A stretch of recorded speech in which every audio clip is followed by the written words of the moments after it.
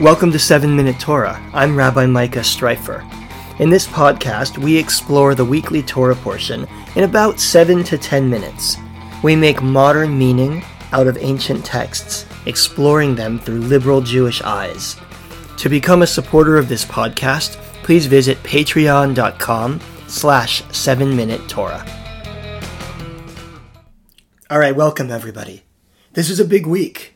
We're reading Yitro, Exodus chapters 18 through 20, which tell the story, of course, of the giving of the Torah at Mount Sinai. This is such a central, such an important, such a foundational Jewish story that we have an entire holiday built around it, the holiday of Shavuot. And in many ways, all the rest of our holidays as well, because, of course, Torah sits at the center of Judaism. I'm lucky to be able to talk about this Torah portion today with Rabbi Dr. Dalia Marx. Rabbi Marx is a professor of liturgy and midrash at Hebrew Union College, the Reform Seminary in Jerusalem. So she teaches rabbis about prayer and rabbinic literature. I'll introduce her more fully and we'll get to know her in the course of the episode. But she's also the author of a wonderful new volume from the CCAR Press, the Reform Movement, which is called From Time to Time, Journeys in the Jewish Calendar. For those who haven't heard a lot of these interview episodes, we will talk about the Torah portion for about the first 7 to 10 minutes, like we always do, and then we'll take a short break and continue the conversation. In this case, we'll talk about the calendar, about Jewish time, and also about the importance of finding and recapturing voices that have been excluded from the transmission of our tradition. So here's my conversation with Rabbi Dalia Marx.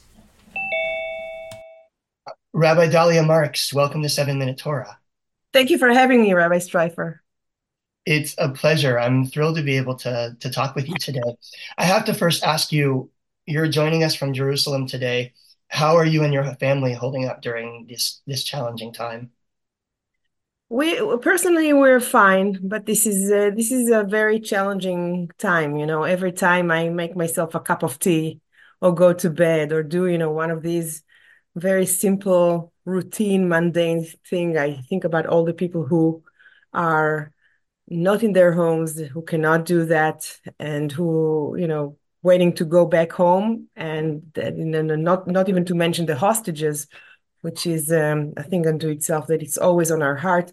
You can see here, our listeners can't, but I have this tag that we and I and many of us wear every day to remind us that we have to bring back these people home. Well, I know that, many of us are hoping and praying for a speedy end to this situation very soon. So we're going to get to know you a little better in the second part of our discussion. You are a professor of liturgy and midrash at Hebrew Union College in Jerusalem, my alma mater, although not the same campus where I was ordained. And if it's okay with you, let's just start off by talking about the parasha. Yes, this is a very special parasha, a very dramatic one, very central one, Parashat Yitro, where we stand at Sinai, all of us together. This is a tremendous and unique, even cosmic event when God speaks to the entirety of the people of Israel and give us the Torah. Yeah, so this is a very, very dramatic moment. We read in Exodus 19, verse 11, "Let them be ready for the third day, for on the third day the Eternal shall come down in the sight of all people on Mount Sinai." Everybody is present when God revealed God's self to us. And according to the Midrash, birds don't tweet and dogs don't bark and all the angels don't speak. The whole world, it's a very universal experience. And then a few verses down, we read, "Heyu nechonim lishloshet yamim, al tigshu el isha." Be ready for 3 days, for the third day. Prepare yourself, and you should not go near a woman. Yeah, so we have this funny tension, as you point out. The Torah makes quite a big deal of this being a universal experience, right? Everybody's standing, and Judaism makes a big deal. We all stood at Sinai. Not only those who were there, but all of us who came after, those who were born Jewish, those who converted, those who were descended from the Israelites. And in some way, all of creation is standing together at Sinai. I was actually just reading a midrash um, this morning before coming into our program that where God says to creation on the sixth day of creation, if the Torah is accepted, you will exist. And if not, you will return to tohu vavohu. So there's some Right. kind of a sense where all of creation is standing together in this moment. It was a moment of awe to everyone and to everybody, not only to for humans, also to animals, to angels. And as you pointed out, also future generations. And there's a beautiful midrash that says that even the souls of those who will join us, the Jews by choice, the people who convert to Judaism, will also be present with us. So this is a very unique moment in that sense. And then a few verses down the line, we read something that kind of puts all of what we said it qualifies it in a strange way. It says, be ready, be prepared. Do not go near a woman. Do not approach a woman. So all of a sudden, am I asking myself, I thought God was talking to all of us. And now I understand that God was only talking to the men. They doesn't say men and people don't have. I can understand that maybe this is not an appropriate time for people to be engaged in sexual relationship and then love relationship. I understand that, but it doesn't say don't go near each other, don't be engaged in marital relationship this time. It speaks to the men. The women are as if they're not even present there. And of course, we have this very important and defining book by Judith Plaskow, Standing Again at Sinai. And she was pointing it to us. Maybe we read it so many times and we didn't see this perspective that excludes women from the conversation. Yeah, I was actually also thinking about standing again at Sinai as you were saying this, because one of Dr. Plaskow's very important points is that certain voices have been missing from the discussion from the very beginning. When we read the Torah, when we read rabbinic literature, we're reading almost entirely men's perspective. Sometimes they talk about women, but we are missing the voices of half of the Jewish people throughout history. Exactly. But in this case, this is actually something that I found interesting. The Midrash is in a way correcting this perspective because we read in Midrash Shmot Rabbah, and it goes back to this verse that says, "כה תאמר לבית יעקב ותגד לבני ישראל." So you shall say to the house of Jacob and to the children of Israel. And he said, why do you have to repeat it twice? Why do you have to say the house of Jacob and then the children of Israel? And then he says, the house of Jacob are the women. These are the women. And Bnei Israel are the men. And in a way, the Midrash sort of redeems or provides a perspective that also women were addressed by God. It's not in the Torah, but the Midrash is telling us that. And we know that Beit Israel was later became the education system for women by Sarah Schneerer. Yeah, today we can think about it's an ultra-Orthodox chain of organizations. Today we may think about it as very traditional or very conservative, but back in the day it was a revolutionary institution. Having women get Jewish education. That's very interesting. So do you think the rabbis are disturbed by the the notion that the women weren't also present? Is that why they're looking to correct this story in that way? It seems like it. And then they give four different explanations why you had to have the separation. Not all of the explanations are very kind to women, I have to say. But it does mention women, and in fact it mentions women before men. And it says, this midrash, it says, we mention the women first because women take care of those who normally take care of the education of the children. So we have to make sure they are on board, right? Yeah, so in that sense, the Midrash is participating in this project that I know is close to your heart of recapturing voices that are missing from the Torah, of trying to see the perspective that maybe is hidden underneath the surface of what's in the Torah. Who was there that we don't hear from? Whose voice or perspective also matters, but that is not necessarily floating to the surface automatically. Right. I would say we have two main tasks in that regard, what you were talking about. First of all, we have to identify these voices, these invisible people that we have in our tradition, and we have to give them voice. And second, it is our job to create a new layer of Judaism, which includes everyone, which sees all those who were invisible or unheard, all those who were silenced. I think that's the task of our generation. Um, of course, include the inclusion of women. I would say goes without saying, but also including Jews of color, LGBTQ people. So to give presence to the people that we haven't seen so much before. Yeah, the classic example that pops into my mind is Anita Diamond's novel, The Red Tent, which Mm. attempts to tell what we think of as being the story of Jacob, but to tell it from the perspective of Dinah. Dinah, of course, I don't want to call her a minor character. She matters a lot in the Torah, but we only have really one story about Dinah, and we don't really get her perspective. And so, I mean, the novel is now 30 years old, but Anita Diamond attempts to retell the story from the perspective of the person whose perspective we don't get. And I know that since that novel was published and over the last 30 years, there's been quite a lot of work, fiction, nonfiction, poetry, um, new creation of Midrash, trying to, as you say, first figure out who is missing, and then to fill in the voices of the people that are missing, either to try to piece together what might they have experienced, or to make sure that their voices are being heard today as well. Exactly. And I think what Anita Diamond does in the Red Tent is to give voice to Dinah, who's a tragic figure in our tradition, right? We don't exactly know what happens there in Genesis 34, right? Was she raped by the landlord of Shechem, or did she have a love affair with him, as Anita Diamant argues? I think it's a more thought-provoking approach. But what she also does, Anita Diamant here, is to retell the meta story. Yeah. When women were menstruating, when women had their period, they were, according to many sources, they were excluded. They were not within the family. So she's not talking about exclusion. She's talking about special time in the life of the community when women gather together.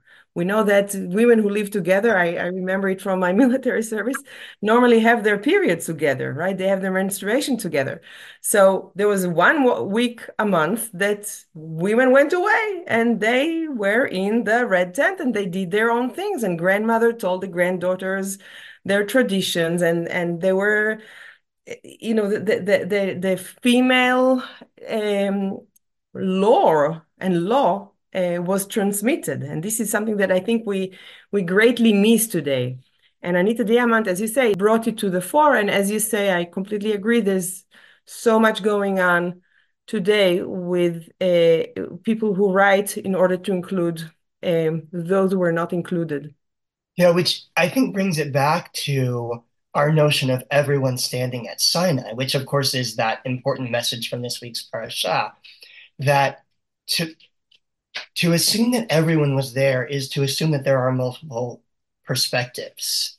And you know, the notion of the red tent is interesting because, of course, the women are segregated out, but the segregation in Anita Diamond's reading, and perhaps in reality, what it really was it was something that was celebrated. It was something. It was a forum in which women's stories could be told and passed forward, right? And so, yes, this portion has this funny tension between the inclusion and the exclusion, right? It says everyone's standing there, but then it says, but also stay away from the women. And in a sense, I guess the task then is to uncover stories that were passed down in a separate setting that then didn't become part of the larger tradition of the Torah, essentially. Right, but you also have to remember that the segregation, as we understand it, was not necessarily something that was forced upon women. There are some feminist thinkers, I think Adrian Rich American Jewish thinker, she was maybe the first one to say it, that maybe the laws of distancing women in certain time in the month was something that women chose. Women imposed it.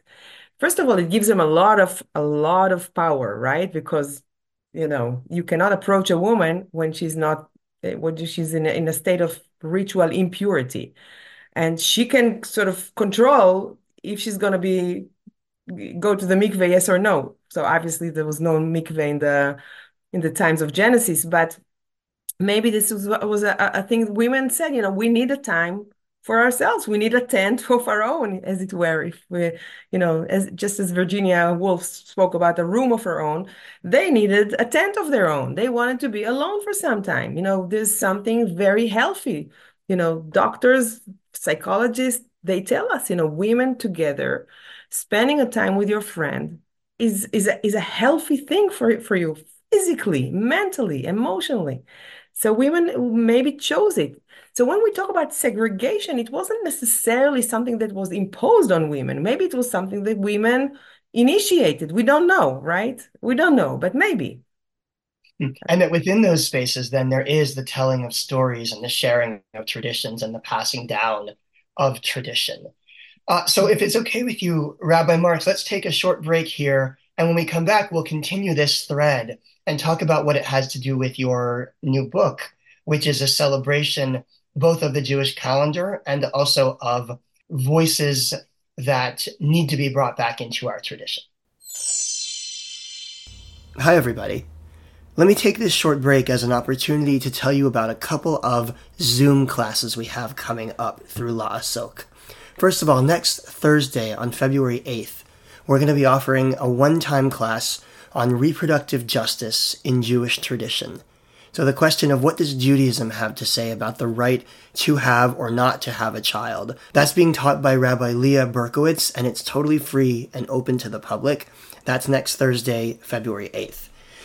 Later in the month, we also have two more class series coming up. One that's being taught by Rabbi Berkowitz that's called Would the Torah Forgive Your Student Loans?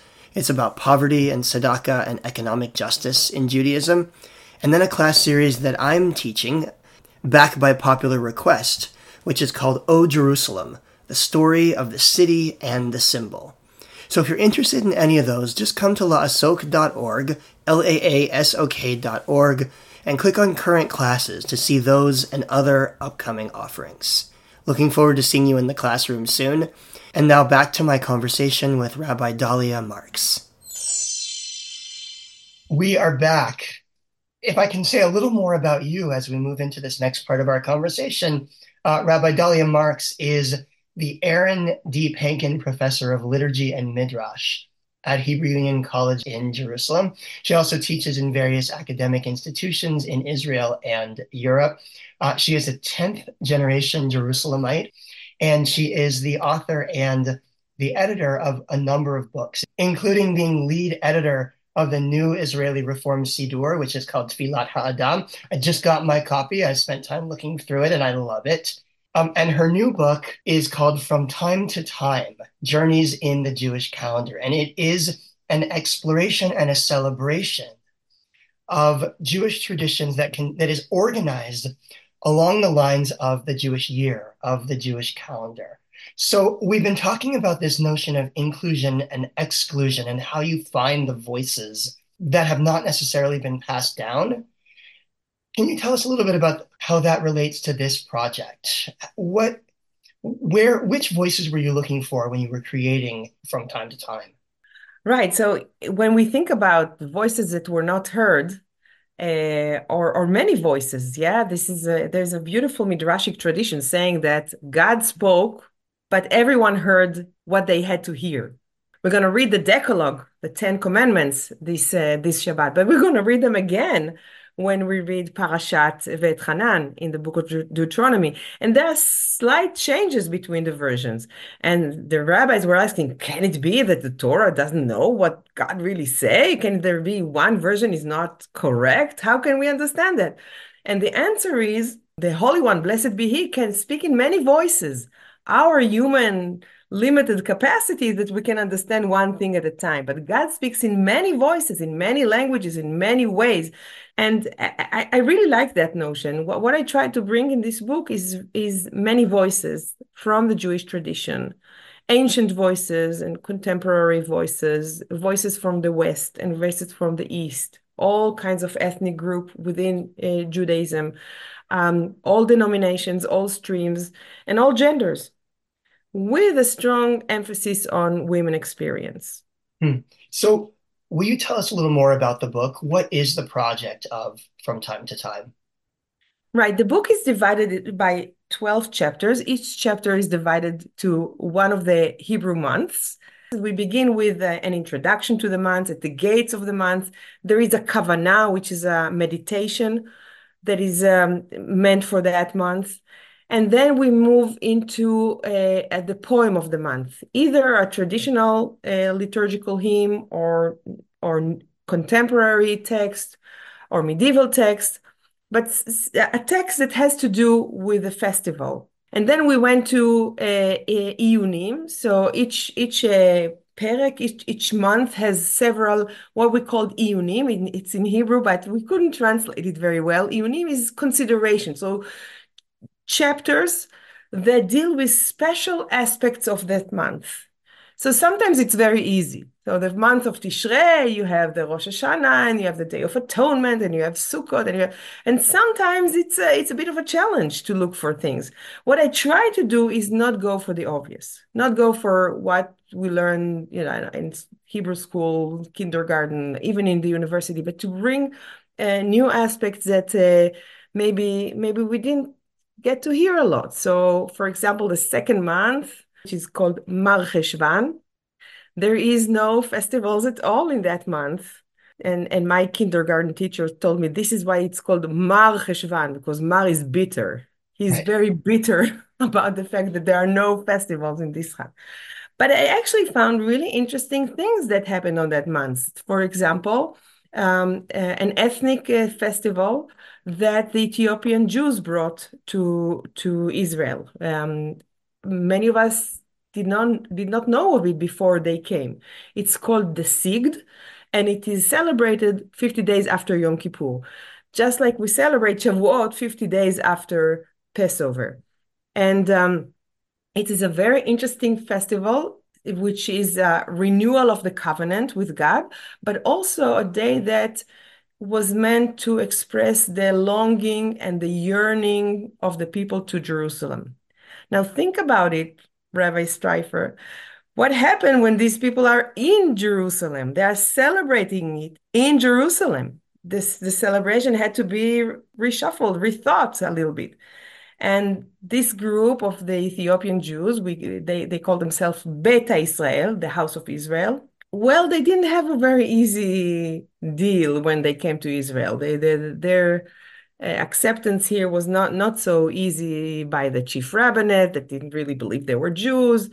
It wasn't a very rosy path. So today, I think a lot of non-Ethiopian Israelis take it upon themselves to celebrate this day with the Ethiopian Jews, with the Kehilat Beta Israel, as an act of solidarity. So I brought a chapter about that, and then each chapter ends with a prayer of the month. I didn't say that, a prayer of the month. And again, in Mar Cheshvan, there is, as I said, no general festivals. So I brought a prayer from this Kehillah, the Beta Israel. Their prayers are very different from all other ethnic groups within Judaism. First of all, because it's not in Hebrew. It's in the holy Ethiopian language, which is called Ge'ez. And they don't have a prayer book like most of us do. It's done in a different way, but I thought it would be interesting to bring a prayer, to translate it to Hebrew, and to show what is similar and what is different from the Hebrew prayer. Obviously, we could not include everything, but the publisher, the CCAR, Central Conference of American Rabbis, created a beautiful study guide. The editor is Audrey Honig, who is a rabbinic student. She was my student when she was in her year in Israel. I always knew she was bright, but I didn't realize how bright she was because she really got it. And she created a program that you can use in your household, in your Hillel group, in your Rosh Chodesh gathering, in your community to study together and to further think about questions that come out from this book. And you can download it from the CCR website. Hmm. What Yeah. made you decide to use the Jewish calendar as a frame for this journey that you're taking the reader through? I think we take time very seriously. Human beings, we live our lives through time, and Jews may do so even more. Yeah, if I go back to Abraham Joshua Heschel, one of the greatest Jewish thinkers of the 20th century, in his book The Sabbath, said. Throughout the ages, people destroyed our houses of prayer. We were deported from here to there. We exiled. We were not always in terms of space. We were not very safe, but time was always there for us. Shabbat, he says, is the cathedral in time that even our fiercest enemies could not destroy.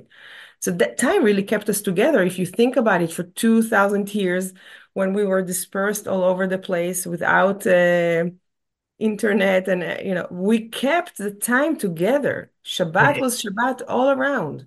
it makes me think about what Ahad Ha'am said, that more than Israel has kept Shabbat, Shabbat has kept Israel. Mm, That our holidays have been this force for holding us together as a people.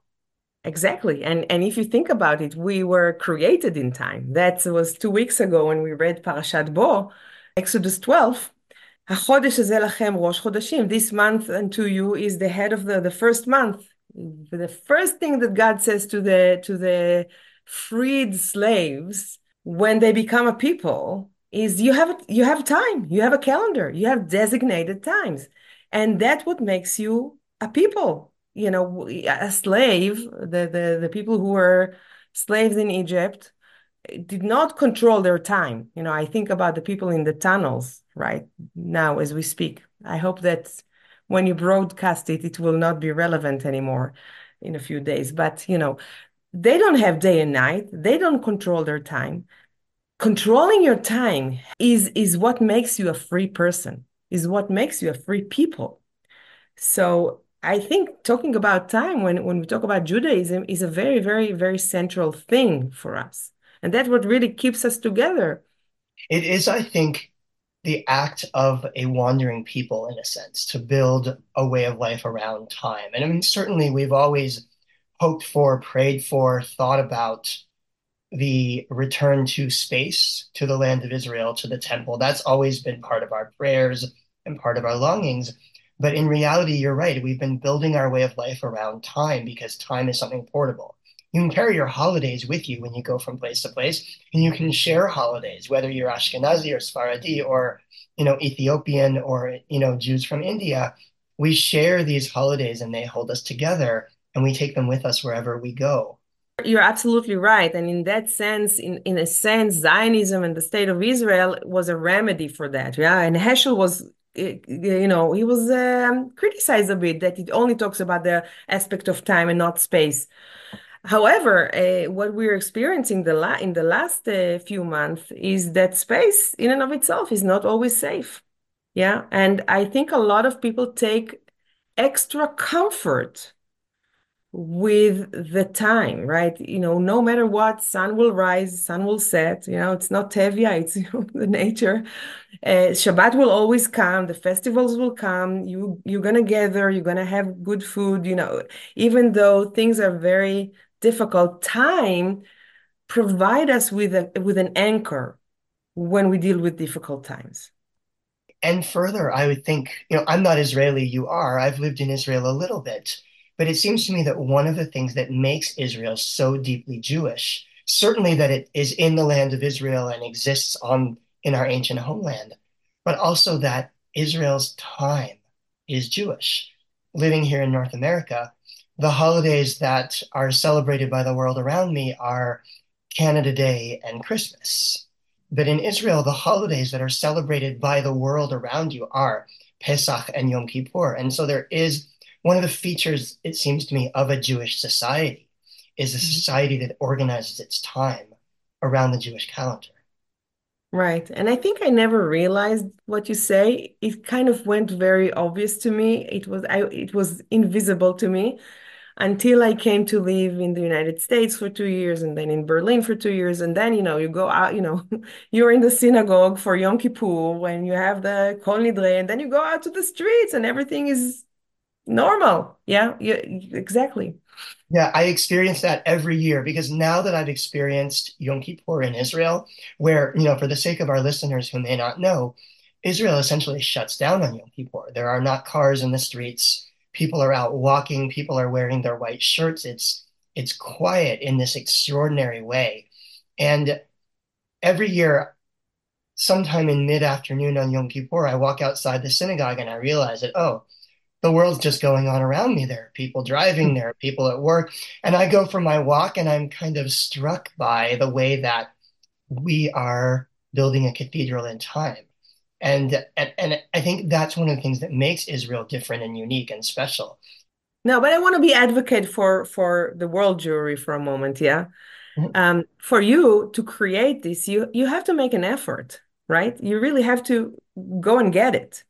It's not the same as here. And I think um, I realized when I lived in the States that if you want your children to grow up as Jews, you really have to pay attention. You really have to work for it, and it's very expensive also, and it's something that you really have to think about. It's not something that just in the air, and therefore no pain, no gain. Sometimes we say, right? And so the efforts can make it even more meaningful, maybe. Yeah, I totally agree with that. And I certainly don't mean to be suggesting that one of those is better than the other. I think that they Hmm. are two models of Jewish life in the 21st century, and that there's goodness to each of them. I grew up in South Louisiana, where, there were not very many Jewish people in my community. I mean, part of the time we were in New Orleans, where there is a decent sized Jewish community. And part of the time I lived in Baton Rouge, Louisiana, where there's a very small Jewish community, one or two synagogues. Actually, the two synagogues of Baton Rouge have just merged into one synagogue. And you really have to make an effort to be Jewish. And so that's why there are Jewish camps and there are synagogues and there are youth groups. And my life as a Jew in a small southern city revolved around Judaism in a really significant way because that was home. Those Jewish moments were home, so to speak, right? And that's true of holidays and it's true of Jewish spaces as well, like synagogue and camp. So I do think that our holidays and the moments of time that you're describing in this book have the potential to be a home for us, where we come together with people who share our values. We come together to create community and to create these, what Heschel calls these cathedrals in time, no matter where we live. And I think that's true on a large scale in a society like Israel, but it certainly is also true in a very different way in a community where you're surrounded by a majority non-Jewish culture. Exactly. And that's why, I was asked, this book is so much about the Israeli experience. Why do you want it translated? It was translated first to German and then to Spanish and only then to English. Now we're working on the Catalan of all languages. Fancy that. Wow. I think this is something that we all share together from different perspectives. And what I try to say, if I sum the book in one line, is there is room for everybody. In Israel, I don't know if I don't think in North America it's the same, but in Israel we have now the discourse of identities. Everyone clings to their identity, to their ethnic group, and if you are part of a different group than me, then you are the enemy, right? And I have to defeat you. In a lot of places, this is the kind of conversation we have right now in Israel. I find it terrible.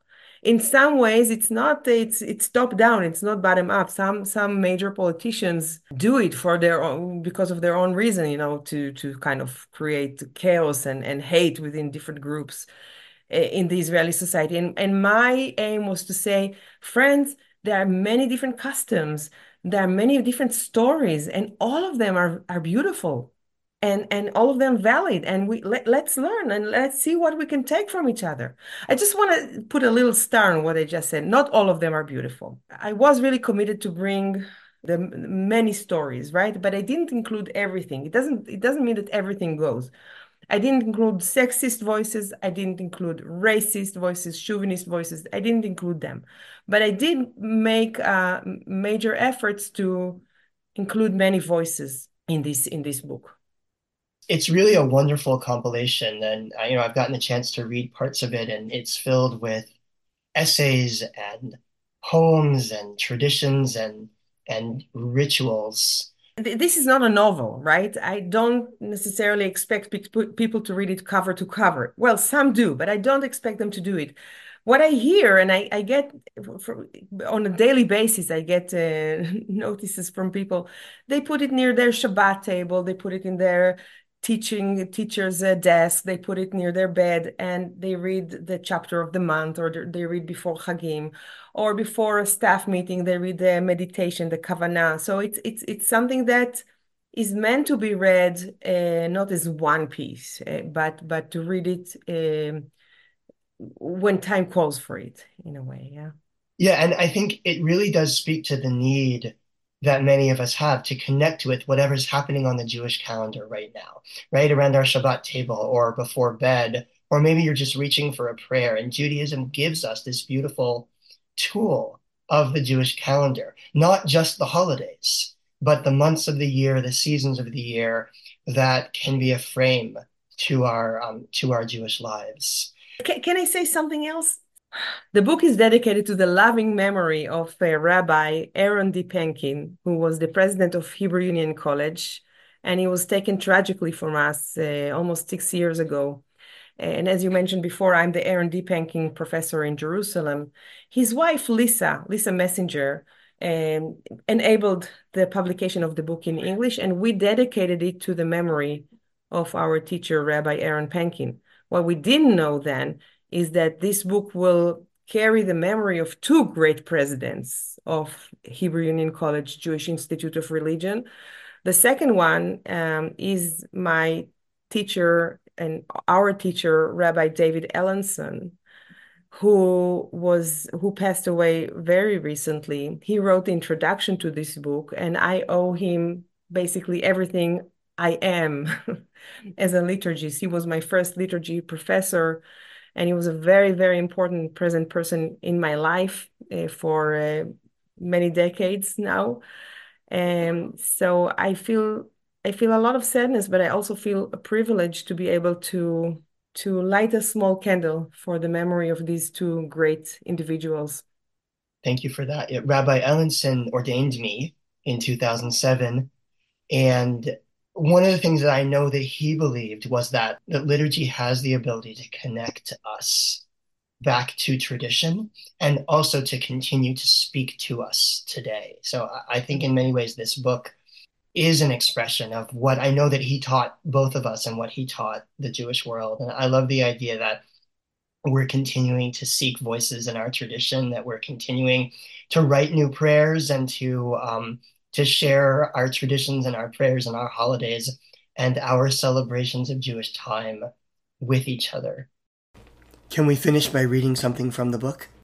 We are in the month of Shvat, and we are approaching the 30th of Shvat, which is in Israel, the Family Day. This is a day that celebrates families, and I had an iyun, that is a chapter about families, how we envision families, what families were like and what families are, how should we understand families and their function in their lives and what they can be in our lives. And we ended with prayers for families, for family members that we can say. And I know that in many places they are actually recited on this day. Yeah, so let me read. This is the opening part of a series of prayers written by Rabbi Chaya Rowan Baker to be recited on the 30th of Shvat, which is Family Day. And it says, My God, I offer thanks to you for your great kindness you have bestowed upon me, for my family members who are always with me. Please instill among us friendship, mutual responsibility, health, and peace. Instruct me in your ways, and may we follow your paths. and may this verse be true in our lives. Ma tovu ohalecha Yaakov, mishkenotecha Yisrael. How fair are your tents, O Jacob, your dwellings, O Israel. And then you have special prayers for special different family members, biological family members and maybe not biological family members. Yes. Beautiful. It's such a gift to be able to read words of prayer that others have written and to be able to lift up the voices that are not as often lifted up in our prayer books or in our traditional compilations. So, Rabbi Dalia Marx, I want to thank you for spending some time with me today and for this extraordinary volume, From Time to Time, Journeys in the Jewish Calendar. And I'm grateful for your time and for your wisdom today. No, I'm grateful for yours and for your friendship. Thank you so much. 7 Minute Torah is a production of La'asok, Sacred Texts, Modern Meaning. If you enjoyed this program, please consider becoming a sponsor at patreon.com/7Minute Torah. For more information about upcoming learning opportunities, go to laasok.org, laasok.org. I'm Rabbi Micah Streifer. Thanks for listening.